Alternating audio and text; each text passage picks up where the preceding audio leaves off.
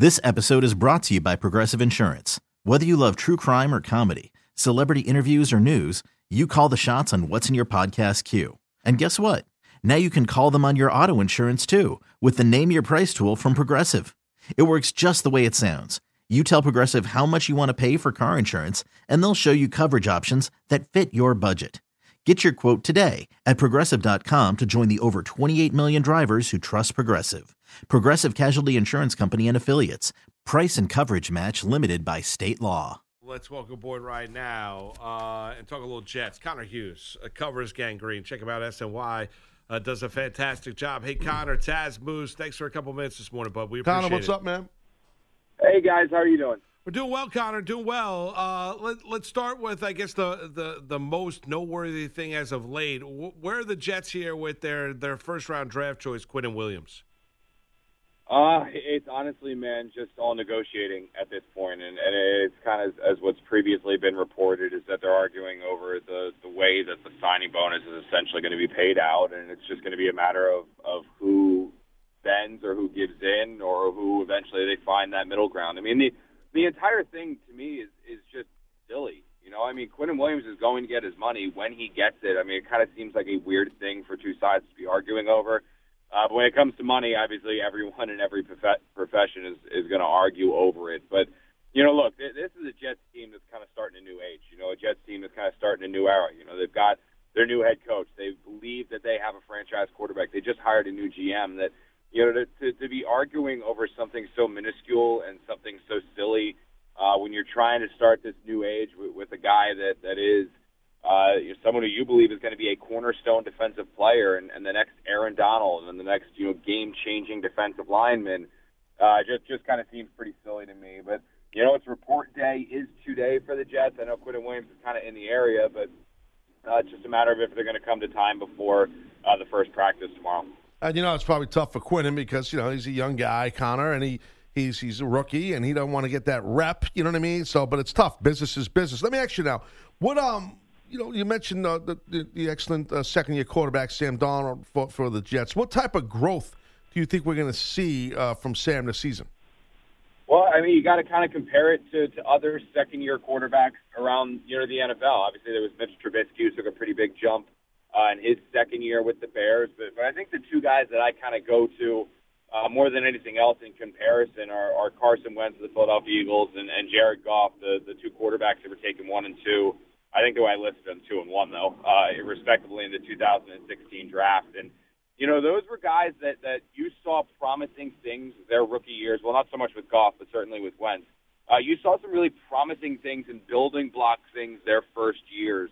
And you saw those same things with Sam Darnold, especially the final quarter of last year. And then when those two guys, Goff and Wentz, got into their second seasons, got comfortable with their coaches, got comfortable with the players around them, they really ascended to that next level. You know, and I don't know if Sam Darnold's going to have the same type of year that Wentz did. I mean, before he got hurt in 2017, the guy was arguably going to be the MVP of the league. I don't know if Sam Darnold's going to do that, but I think you'll see him start to inch closer and closer to being the franchise quarterback that the Jets, you know, believe he is.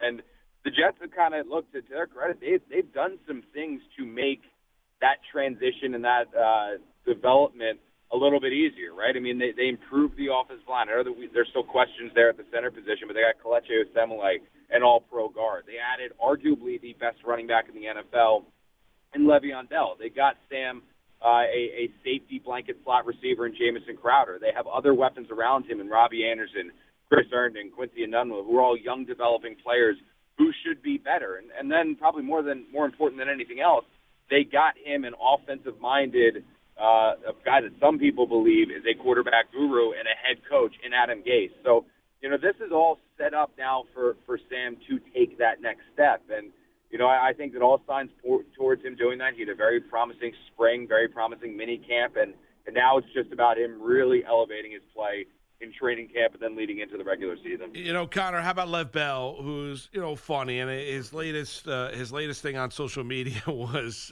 very entertaining, calling out LeBron and Taco Tuesday and everything like that. But the interesting with Le'Veon Bell is, you know, as Taz and I have talked about here, we know how talented he is. Now, you hit upon the offensive line. The one in Pittsburgh is very, very good. You know, how big of an adjustment is it going to be for Le'Veon Bell now working behind this Jets offensive line? I don't even know if it's all about the offensive line moves as it is the other weapons that were on that field with him. That's I mean, fair. when Bell was out there in Pittsburgh, I mean, he had Antonio Brown split wide. You know, you can't stack the box to stop Le'Veon Bell because that means you're giving single coverage to Antonio Brown, and you see what that guy does with single coverage. I mean, he's a 150 catch a year guy, you know, and he's got Ben Roethlisberger, who is a bona fide franchise quarterback. And so there were a lot of pieces out there in Pittsburgh that, you know, they called them the three Bs, right, where it was Ben, Bell, and Brown, and you really couldn't key in on just one because then the other one would beat you. With the Jets, I don't know necessarily if, and maybe they do, you know, maybe guys do develop, as we were just talking about. There's a lot of potential on the offense, but, you know, he doesn't have that much of a security blanket. So the one thing I will say, though, is that where Bell might maybe not necessarily have an easier time of things because he doesn't have those other weapons, having him on the Jets offense will open up things for everyone else, you know, because now suddenly are you going to double Robbie Anderson with that safety over top? You're going to put that safety down to stop Le'Veon Bell. So if you put the safety down there, that means Robbie is one-on-one with a wideout. And, you know, while Robbie is not Antonio Brown, the guy does have dynamic speed and can take the top off of defense and take the top off the defense against some of the best corners in the NFL. So, you know, I think that it's going to be more challenging for Bell to put up maybe some of the statistics that he did in Pittsburgh. But I think that while he might not have necessarily those same – he's still going to have good numbers. He's still a tremendous player and will put them up. But while he might not have those eye-popping, holy cow numbers, his presence on the field will make everyone else better, where you'll start to see some other guys have some career years. And I think that's what the Jets were banking on when they signed him. You're listening to Taz and Moose right now on CBS Sports Radio. Our special guest is Connor Hughes, Jets beat reporter since 2014. So, you know, Connor, let me ask you about the new head coach, Adam Gase, with the Jets. You know, we saw the whole thing with the eyes, the crazy eyes. That thing went viral, right? How do you think, you know, and it's so important, right, the way, you know, these coaches deal with the media, especially in town, no matter what town you're in, no matter what NFL franchise. How do you think Gase and the New York media will work out this year? We're still obviously all getting to know each other, right? I mean, because you got hired and then we're just OTA's minicamp. But for my take on Gase, and I think one thing that will endear him to the reporters and endear him kind of the New York media, to an extent, obviously wins are what's going to take all of the precedence over this. But I think that, you know, he seems like a pretty honest guy when it comes to his press conferences, and he doesn't got to talk down to you. He doesn't talk condescending. You know, he clearly is a football junkie and loves talking football. And so during these press conferences, when you ask him a question about football, he's not trying to hide things from you. I know he's going to have things. He's obviously not handing you the playbook or the game plan, but he is talking to you as if you know the sport like he does, and he's speaking to you. He's not talking down. He's speaking directly to you. And I think as a reporter, you know, look, in today's day and age, obviously there are a few people that are ever going to understand football at the level that some of these players do, obviously, and coaches. I mean, they're basically talking rocket science while everyone else is kind of on a calculus level. But with the way that the game has changed, with how readily available access is and how readily available game film is and how much football people watch, there is a much better understanding than maybe 15, 20 years ago. And I think that Gase talks to people like that. He talks to you like you know the game, not like he's trying to teach you basic math when you're already in high school kind of thing. So, you know, I think that that's going to endear him. And you know, the whole Gase dynamic is something that's going to be wildly fascinating to watch going forward here because, honestly, he might have been the most important hire that the Jets have made in years. You know, nothing can ruin a franchise quarterback worse or ruin a potential franchise quarterback quicker, I should say, than a poor head coach. I mean, look at what Jared Goff did with Jeff Fisher his first year, you know. And so if Gase is as good as the Jets believe, Sam Darnold's on the fast track to being one of the best quarterbacks in the NFL. If he is not, I mean, you're basically ruining the first 2-3 years of Sam Darnold's career because you had the one with Todd Bowles, and now you're not going to fire Gase after a year, so you're talking about 2 years with him. So it's going to be wildly interesting to watch how this thing develops and moves going forward. Connor, when you look at, we've obviously focused in a lot about the offense. How about this defense here? When we talked about Quinnen Williams, but what about what this defense is going to be? I love the fact of what the new defensive coordinator Greg Williams has talked about.